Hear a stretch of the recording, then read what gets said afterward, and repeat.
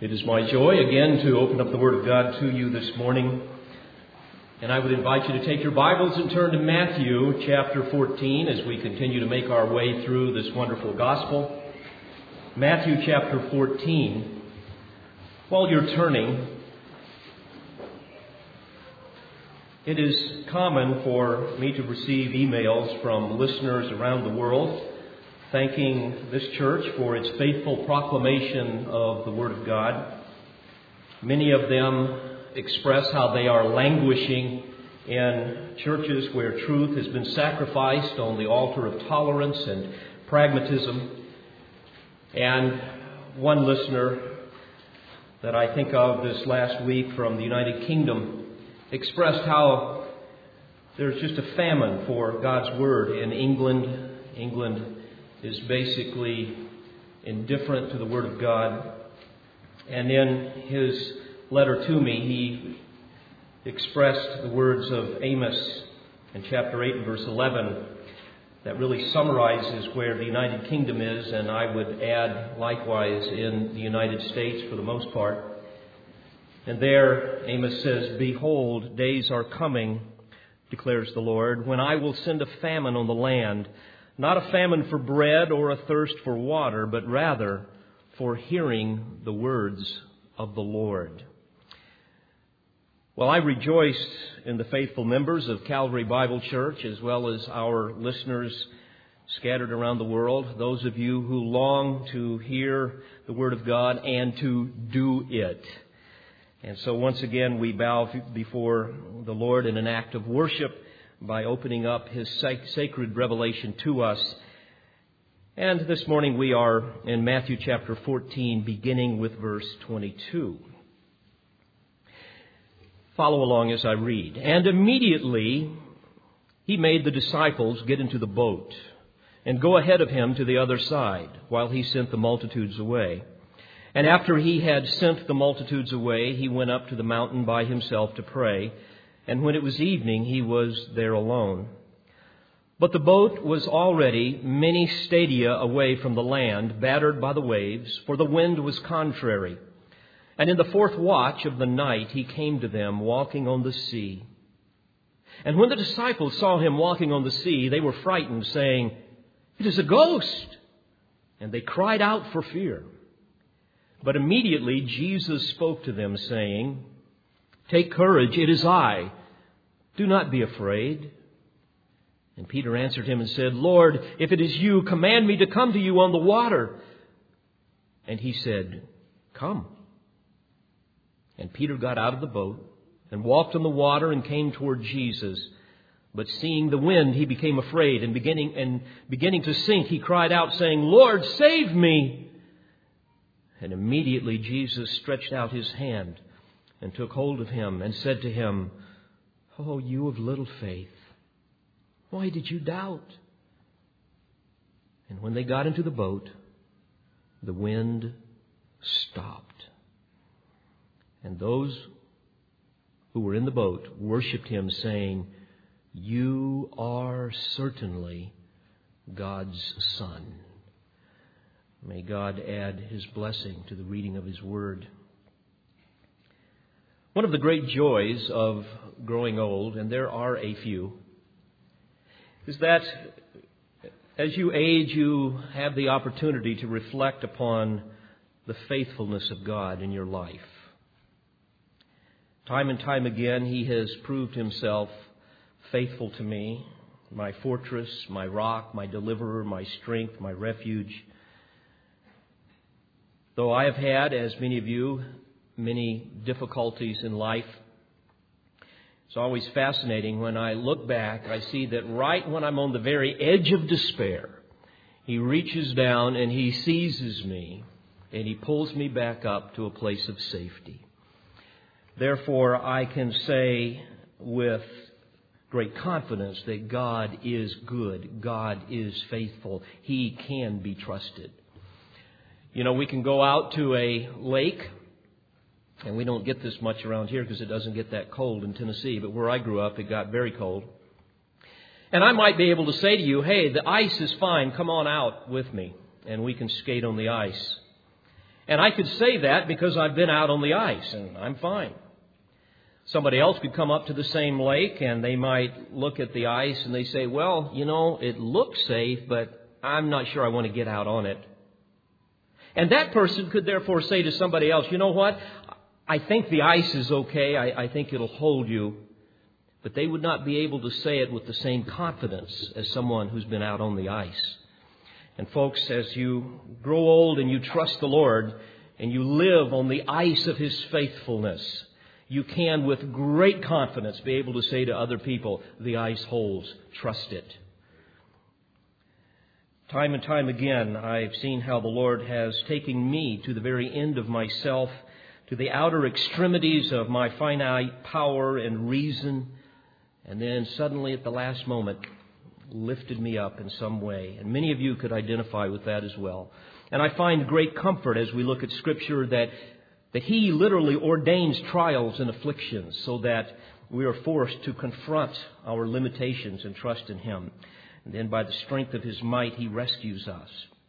But with every deliverance, our faith is strengthened and gives us greater confidence to set sail into even more ominous seas of spiritual service. But the Lord cannot use us, cannot send us out into uncharted seas of spiritual service until He has first produced within us a steadfast, confident faith in Himself. And this is the sanctifying work of the Savior.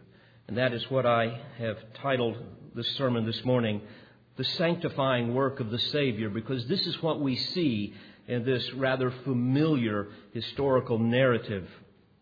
This is the theme of the text in which we find ourselves this morning. Because, folks, here the Holy Spirit gives us a powerful illustration of what He does in the process of sanctification. Here He demonstrates the three realities of sanctification. Let me give you a very brief theology lesson here to set the stage before we really unpack the text. As we look at the doctrine of soteriology, or the doctrine of salvation, there are many aspects of it. But certainly one component is that of sanctification. And when we look at the issue of sanctification, there are three marvelous realities which are really the birthright of every believer as a result of sanctification. Three ultimate effects that occur in our salvation, and that is sanctification, perseverance or eternal security, and glorification. Those three things work together. But these become our possession only progressively.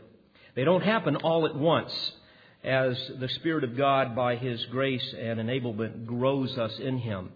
Now, the word sanctification literally means to set apart or to make holy, to set something apart from common use to another use, to be set away from one thing and to be set unto another thing. And in Christian theology, there are three distinguishable phases of sanctification. And this is what I want to give you real quick, so bear with me. First of all, we see that there is what's called positional sanctification. And this is fully accomplished at the moment of salvation when man is set apart from sin and he's set aside unto God. This is when we have been delivered from the penalty of sin. This is positional truth. Our judicial standing before a holy God is that now we are standing in the righteousness of Christ. But secondly, there is progressive sanctification, which differs from positional sanctification. And progressive sanctification is a process of spiritual growth throughout a Christian's life, where we become ever more fully set apart from sin and set apart unto God, ultimately until we're conformed into the image of Christ. This is the deliverance not from the penalty of sin, because that's already taken care of, but from the power of sin. This is conditional truth, not positional truth. Conditional truth dealing with the believer's actual spiritual condition. 1 Peter 1:15 says, "Be holy yourselves," or sanctified yourselves, "also in all your behavior, because it is written, you shall be holy, for I am holy." And we know that, as Jesus prayed in John 17, that we are sanctified by truth. He said, Father, sanctify them in truth. Thy word is truth. But then there's a third type of sanctification, and that is perfected sanctification. And this is the consummation of the process of sanctification, accomplished by God at the moment we are ushered into His presence. And here we are delivered not from the penalty of sin or from the power of sin, but literally from the presence of sin. And this is an eschatological truth, a truth that will fully be realized someday in the future, and it relates to the coming consummation of the salvation of those who have in this life trusted Christ. That will be the time, as Paul reminds us in Philippians 3:21, when He will transform the body of our humble state into conformity with the body of His glory. Now, having said that, today we're just dealing with one of these, and that is progressive sanctification. The Westminster Catechism defines progressive sanctification as, and I quote, the work of God's free grace whereby we are renewed in the whole man after the image of God and are enabled more and more to die unto sin and live unto righteousness. Now, although in regeneration the governing disposition of the soul is made holy, there still remains within us a tendency to evil. As long as we live, we are incarcerated in this unredeemed humanness, and we battle with the flesh. But little by little, by the sanctifying work of the Spirit of God, we become more conformed to the image of Christ, and we are less controlled by the power of sin.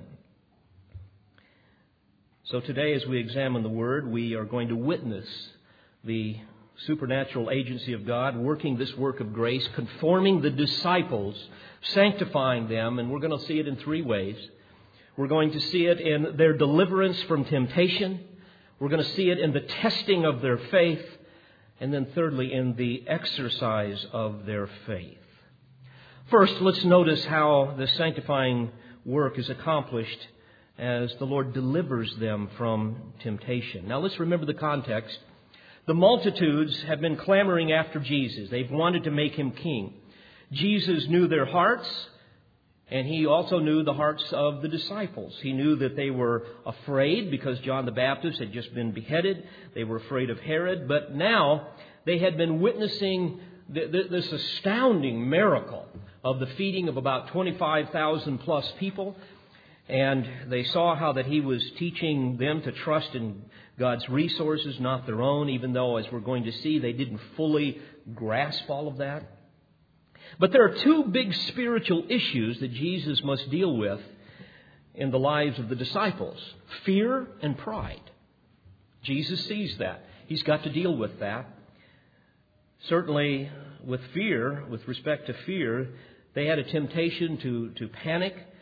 There was a problem with personally appropriating their faith apart from the presence of Jesus. They were used to being around Him, and when they weren't around Him, they weren't sure they knew how to handle things. And in fact, according to Mark's Gospel, we read that the disciples had not understood the miracle of the loaves because their heart was hardened. So there were still issues that needed to be dealt with in the lives of the disciples. And certainly one of them was their temptation to panic, their fear. But secondly, we know that they had a temptation to be proud. Again, they saw the massive crowds that were wanting to make Jesus king. And they thought, my goodness, this is time to bring in the kingdom. Look around. Look at all of these people.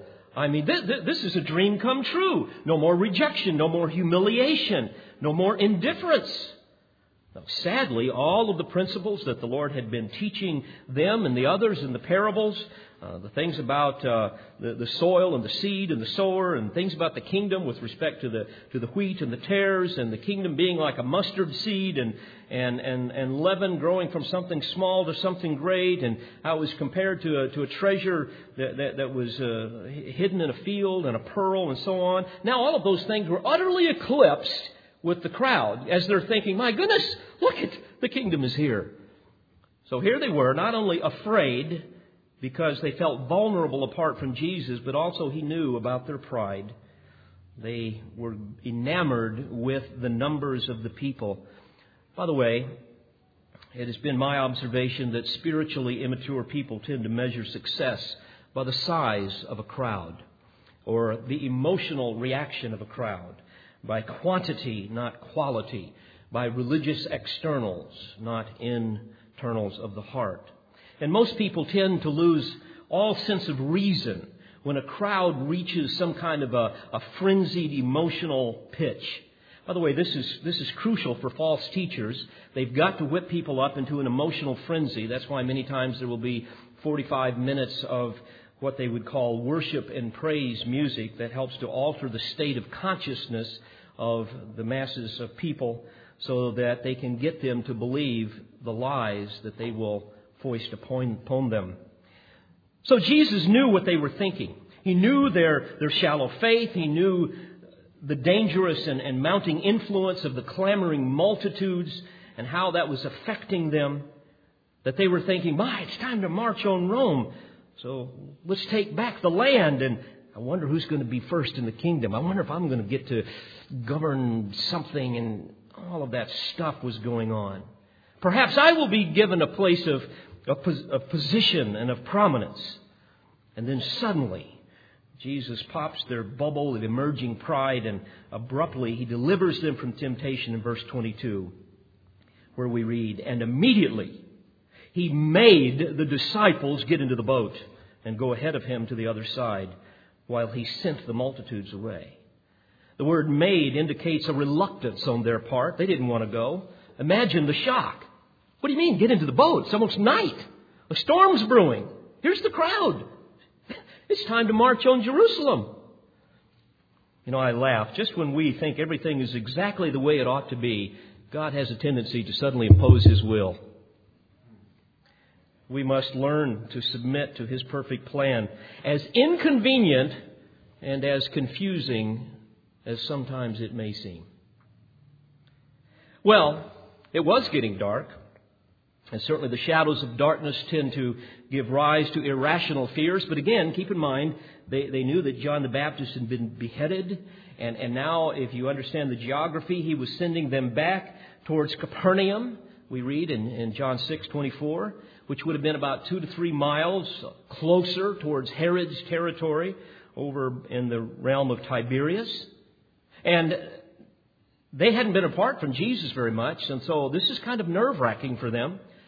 And Jesus is going to stay there alone.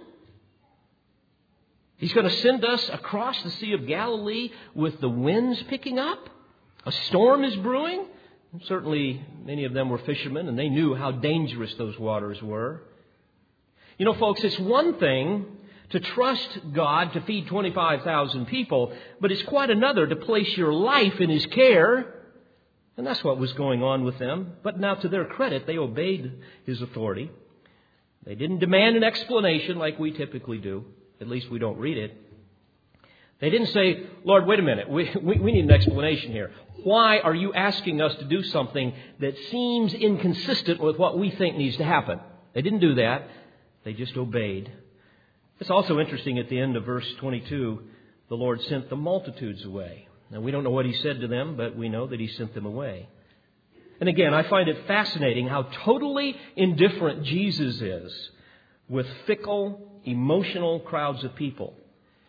You see, friends, you must remember that Jesus came to do the will of the Father, not the will of the people. Satan is a master at summoning great crowds with selfish motives. Satan is the irresistible siren that summons great hordes of ignorant and naive people into the wide gate of apostasy, of emotionalism, of a watered-down gospel, a gospel of self-indulgence. He is the minister to the masses. He is the bishop of the broad way that leads to destruction. And moreover, Satan knows the irresistible appeal of power and prestige. After all, he fell because of those very things. And you know, I believe that Satan helped draw the crowd to tempt not only the naive disciples, but also the Lord Himself. It's an interesting note. Earlier, We read about Jesus' baptism and how he was tempted by Satan in the wilderness for 40 days. And in Luke 4:13, we read that when the devil had finished every temptation, he departed from him, catch this, until an opportune time. In other words, earlier, Satan had tempted him, and now he leaves him, but he's going to wait for an opportune time, literally until a better opportunity should return. Certainly, we know that he tried again to tempt Jesus in the garden, but I believe he was doing it as well here. You know, Satan always has the same motivation, to stop the advance to the cross, to stop Jesus, to thwart the eternal purposes of God in redemption by enticing Jesus with the easy way out. So I believe Satan is tempting Christ even here. And again, back when he was tempting Christ in the wilderness, the third temptation in Matthew 4, we read how that he took Jesus to a very high mountain and showed him all the kingdoms of the world and their glory. Then it goes on to say what Satan said to him, "All these things will I give to you if you fall down and worship me." And so I believe, in a subtle way, again, he's tempting Jesus. Jesus, why go to the cross? Why all that suffering? I mean, look at the crowds. I mean, you've got them in the palm of your hand. You can establish the kingdom now. Take the easy way out. Dear Christian, please hear me. Satan is as patient as he is cunning. He waits for a more opportune time. He is like a good hunter that studies his prey. And those of you that hunt as I do, you know that you study the weakness of the animal. You study his habits and passions, the paths that he takes. And then you lie in silent wait until the perfect moment to release the arrow. Beloved, Satan does the same thing. We are his prey, and our besetting sins his study. So we must remain vigilant, and we must be alert. That's why Paul said in Ephesians 6:13, take up the full armor of God, that you may be able to resist in the evil day.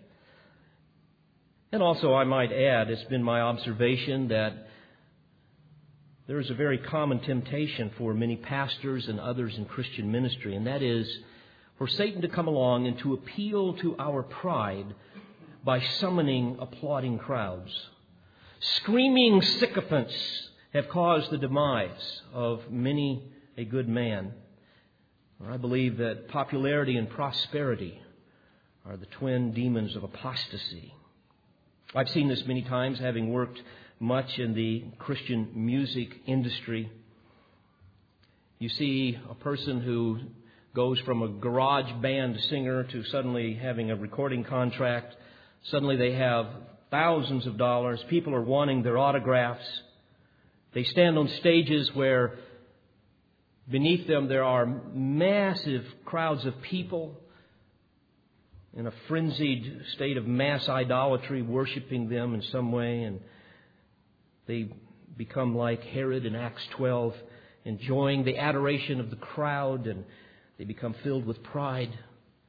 You remember what happened to Herod. The angel of the Lord struck him with worms and killed him because of his pride. And so often I've seen this, not just with Christian artists, but with other pastors or people that become kind of religious celebrities. All of a sudden, humility is gone and they become temperamental prima donnas with egos as big as Texas. Well, popularity and prosperity, a dangerous mix. We must be careful.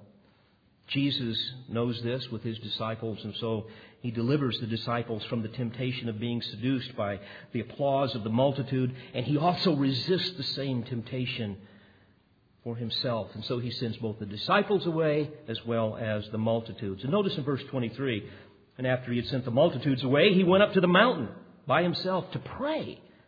And when it was evening, he was there alone.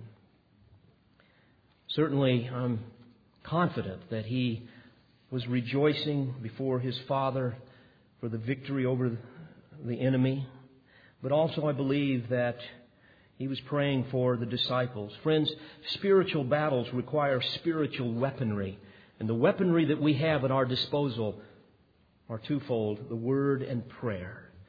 And now we have the incarnate Word, seeking solitude to commune with His Father, knowing what lay ahead in His suffering, longing to be reunited in triune fellowship. He goes to prayer. And likewise, knowing His disciples were in peril, knowing the satanic temptations, knowing their vulnerability, their shallow faith and fear, their ever-present pride, He prays for them. The divine mediator prays for them because of His great love.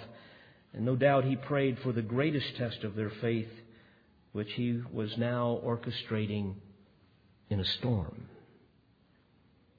That in the great storm of the sea and in the tempest of what appears to be a divine desertion, He prays that they will have strength and understanding, knowing that they would begin to drown in fear and doubt, praying, I'm sure, that they would trust in Him and behold His glorious deliverance.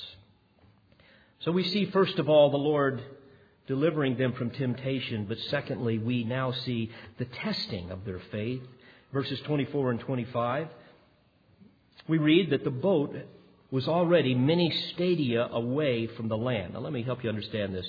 A stadia is about 1/8 of a mile, and John's Gospel tells us that they were about 25 to 30 stadia away. So they were about 3 or 4 miles out into the Sea of Galilee.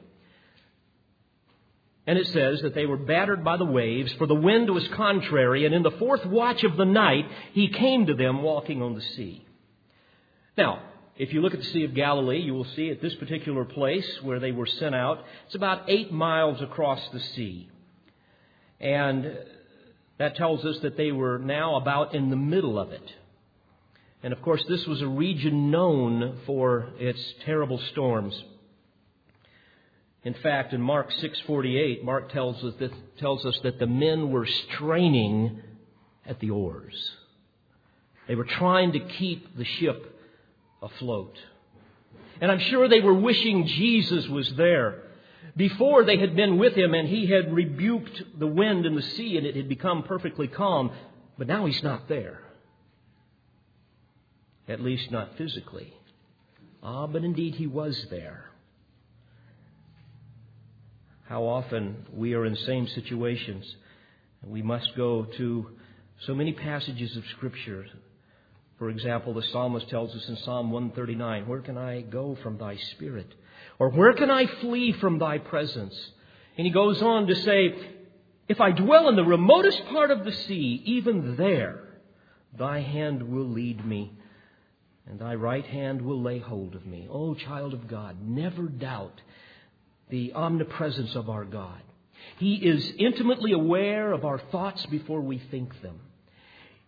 He knows our needs before we even experience them.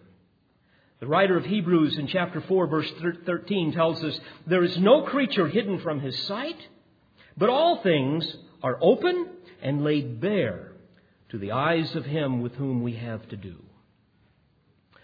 Well, it was the 4th watch of the night. The men straining at the oars. By the way, the 4th watch would have been the hours between 3 and 6 a.m. in the morning. And so they had been there for about 9 hours straining at the oars. Can you imagine that? 9 hours in the dark in a terrible storm. Again, how often God allows people to go to the very extremes of their physical limitations before He suddenly intervenes. The Lord often delays His mighty hand of deliverance until He is certain that the last vestige of our self-sufficiency has been exhausted. For it is only then that we come to the end of ourselves and reach out to an almighty hand, an outstretched hand that was really extended all along. Notice what it says in verses 26 and 27. And when the disciples saw Him walking on the sea, they were frightened, saying, "It is a ghost!" And they cried out for fear. Now, folks, I know what it's like to be physically fatigued. You do too. And I also know what it's like to be spiritually fatigued. And frankly, I prefer physical fatigue any day over spiritual fatigue. But when you've got both of them going on,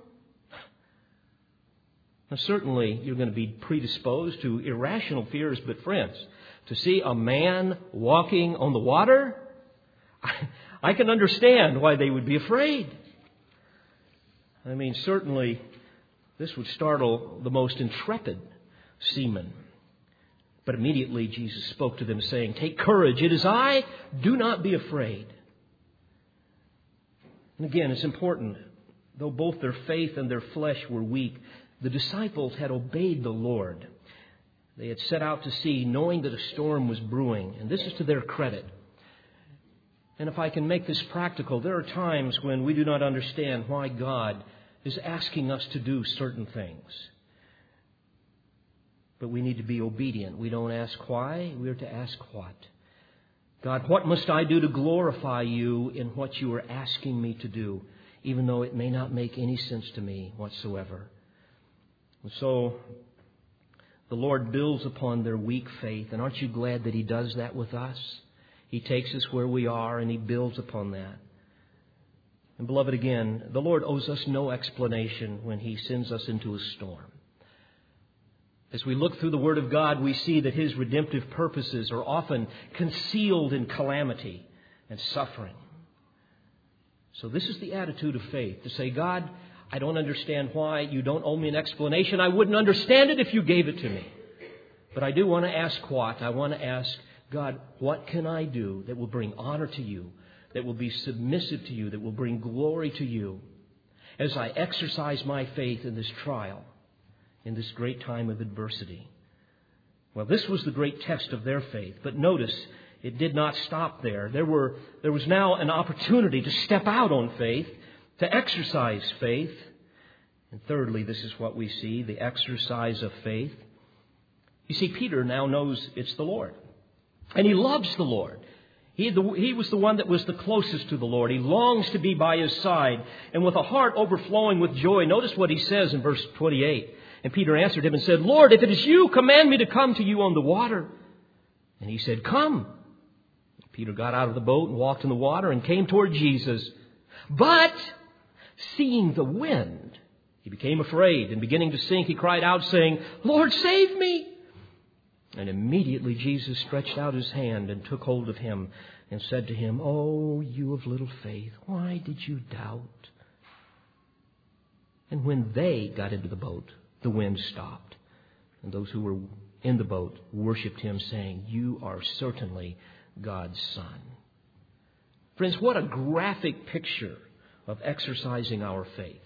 Think about it. Peter had enough faith. He trusted the Lord enough to leave the safety of the boat, but he didn't have enough to get him to His embrace. You know, it's one thing to plan and to promise to serve the Lord no matter what. It's easy to talk about going to the mission field in the safety of the church. But it's another thing when you get off the plane in Africa. It's another thing to persevere in faith. You know, most missionaries never make it past their first 2 years. They tell me that most pastors last about 4. And so what we see here is that, like all of us have a tendency to do, Peter took his eyes off of the object of his faith. He became distracted by the perilous winds that were blowing around him. And suddenly he became seized by fear and he began to sink. You know, friends, without faith, we would all succumb to the storms of life and we would all sink into despair. But beloved, the temporal circumstances of life are the unrelenting winds and waves that distract us from keeping our eyes on Jesus. I think of the howling seas of conflict, the turbulence of disease, the billows that roll of financial problems. These are typically among the most common detractors of our faith. And suddenly we take our eyes off the Lord and we start looking at our problems and we become overwhelmed with our lack of resources. And then we begin to sink. You know, no matter how strong your faith really is or how well your intentions, we are all prone to this, are we not? We're all prone to lose our focus upon the author and the finisher of our faith and become consumed with the problems at hand. Friends, we must understand that doubt is the great enemy to faith. And doubt assaults faith when we focus on our problems rather than the God who ordained them. Many times when the problems come along, we begin to think things, even though we wouldn't admit it, that God just doesn't care, that His resources are insufficient, that somehow He is indifferent, that somehow He needs to sit down with us and let us explain to Him why the direction that He is taking us is inconsistent with anything that is rational.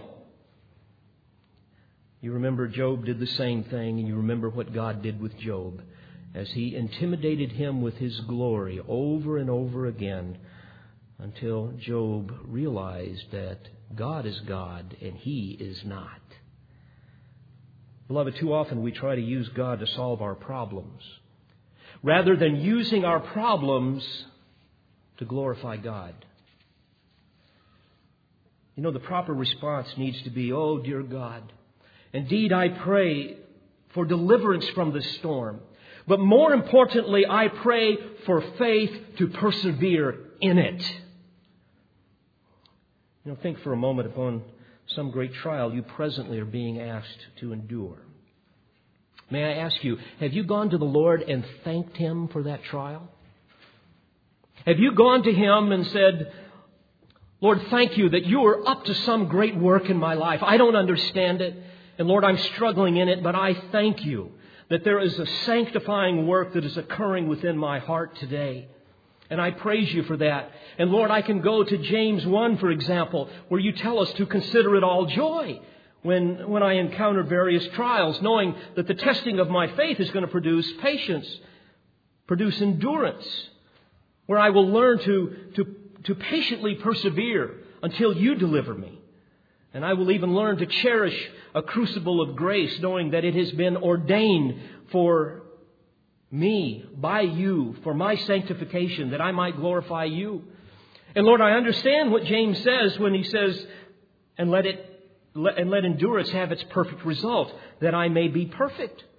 Lord, thank you for this trial, that through it you will perfect me, so that I will become more completely obedient to you, so that my life will manifest an unblemished lifestyle of godliness. And you go on to say that you will make me complete, that you will help me, therefore, to manifest the virtues of Christ, that I will be lacking in nothing. Lord, thank you for this trial. But, oh God, I need your strength as I strain against the oars in the middle of the tempest. Friends, is this your attitude? Or do you spend your time, especially in the fourth watch of the night, obsessing over the tempests of the temporal trials that God has brought your way? Oh, we of little faith, why do we doubt? Dear friends, these are the lessons that Peter learned well that night, the leader of the disciples, one that we would all do well to learn. In fact, later on he could write in 1 Peter 6:7, he says, "In this you greatly rejoice." By the way, he was writing to people that were being persecuted, that were suffering. And Peter, even now, was soon to face his death, and he knew he was going to be crucified. The Lord had told him that. For 40 years, he had served the Lord, knowing he was going to be crucified, and he could write this. "In this you greatly rejoice, even though now, for a little while, if necessary, you have been distressed by various trials, that the proof of your faith, being more precious than gold, which is perishable, even though tested by fire, may be found to result in praise and glory and honor at the revelation of Jesus Christ."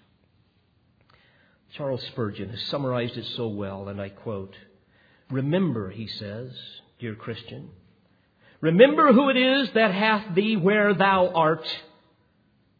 It is no harsh tyrant who has led thee into trouble. It is no austere, unloving heart who hath bidden thee pass through this difficulty to gratify a capricious whim. Oh no, he who troubles thee is Christ. Remember his bleeding hand, and canst thou think that the hand which dropped with gore can ever hang down when it should be stretched for thy deliverance? Think of the eye that wept over thee on the cross. And can the eye that wept for thee be blind when thou art in grief? Think of the heart that was opened for thee. And shall the heart that did bleed its life away to rescue thee from death be hard and stolid when thou art overwhelmed in sorrow? It is Christ that stands on yonder billow in the midst of the tempest with thee. He is suffering as well as thou art. Peter is not the only one walking on the sea. His master is there with him too. And so is Jesus with thee today, with thee in thy troubles, suffering with thee as he suffered for thee. Shall he leave thee, he that bought thee, he who is married to thee, he that hath led thee thus far, hath succored thee hitherto, he who loves thee better than he loves himself, shall he forsake thee? Oh, turn thine eyes from the rough billow. Listen no longer to the howling tempest. Turn thine eyes to him, thy loving Lord, thy faithful friend, and fix thy trust on him, who even now in the midst of the tempest cries, "It is I, be not afraid." Friends, what we see here in this text is an amazing demonstration of the sanctifying work of the Savior in the life of the disciples, and ultimately a lesson for all of us. It reminds me of the 23rd Psalm. Indeed, the Lord is our shepherd, and he's going to lead us even into the valley of the shadow of death, even into places that we would not have chosen for ourselves.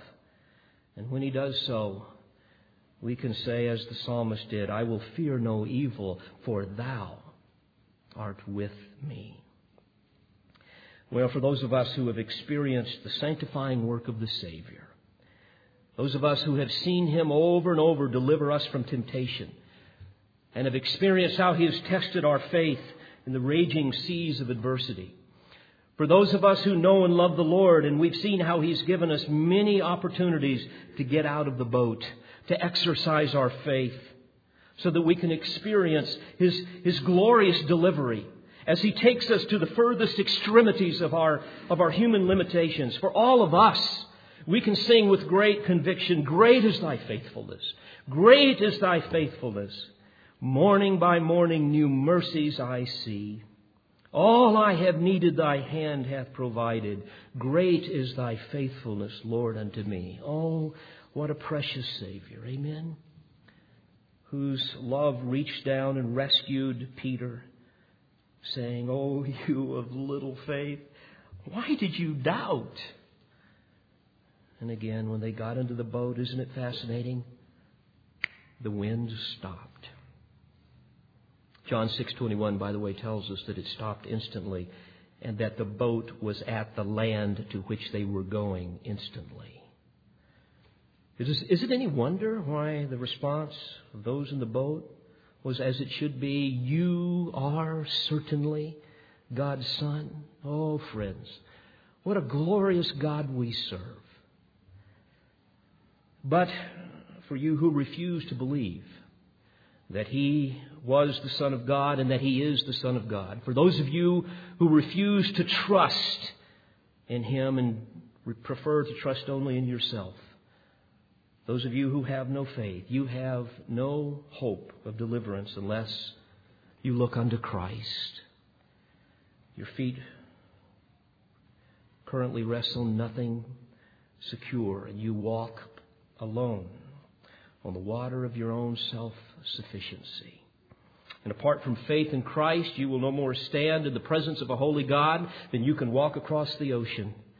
And so today I implore you to look upon the Savior. Cast yourself at his feet and tell him what you know is true.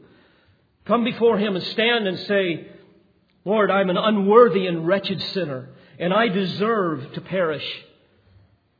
And friend, I plead with you to plead with him that he will give you his undeserved mercy and grace.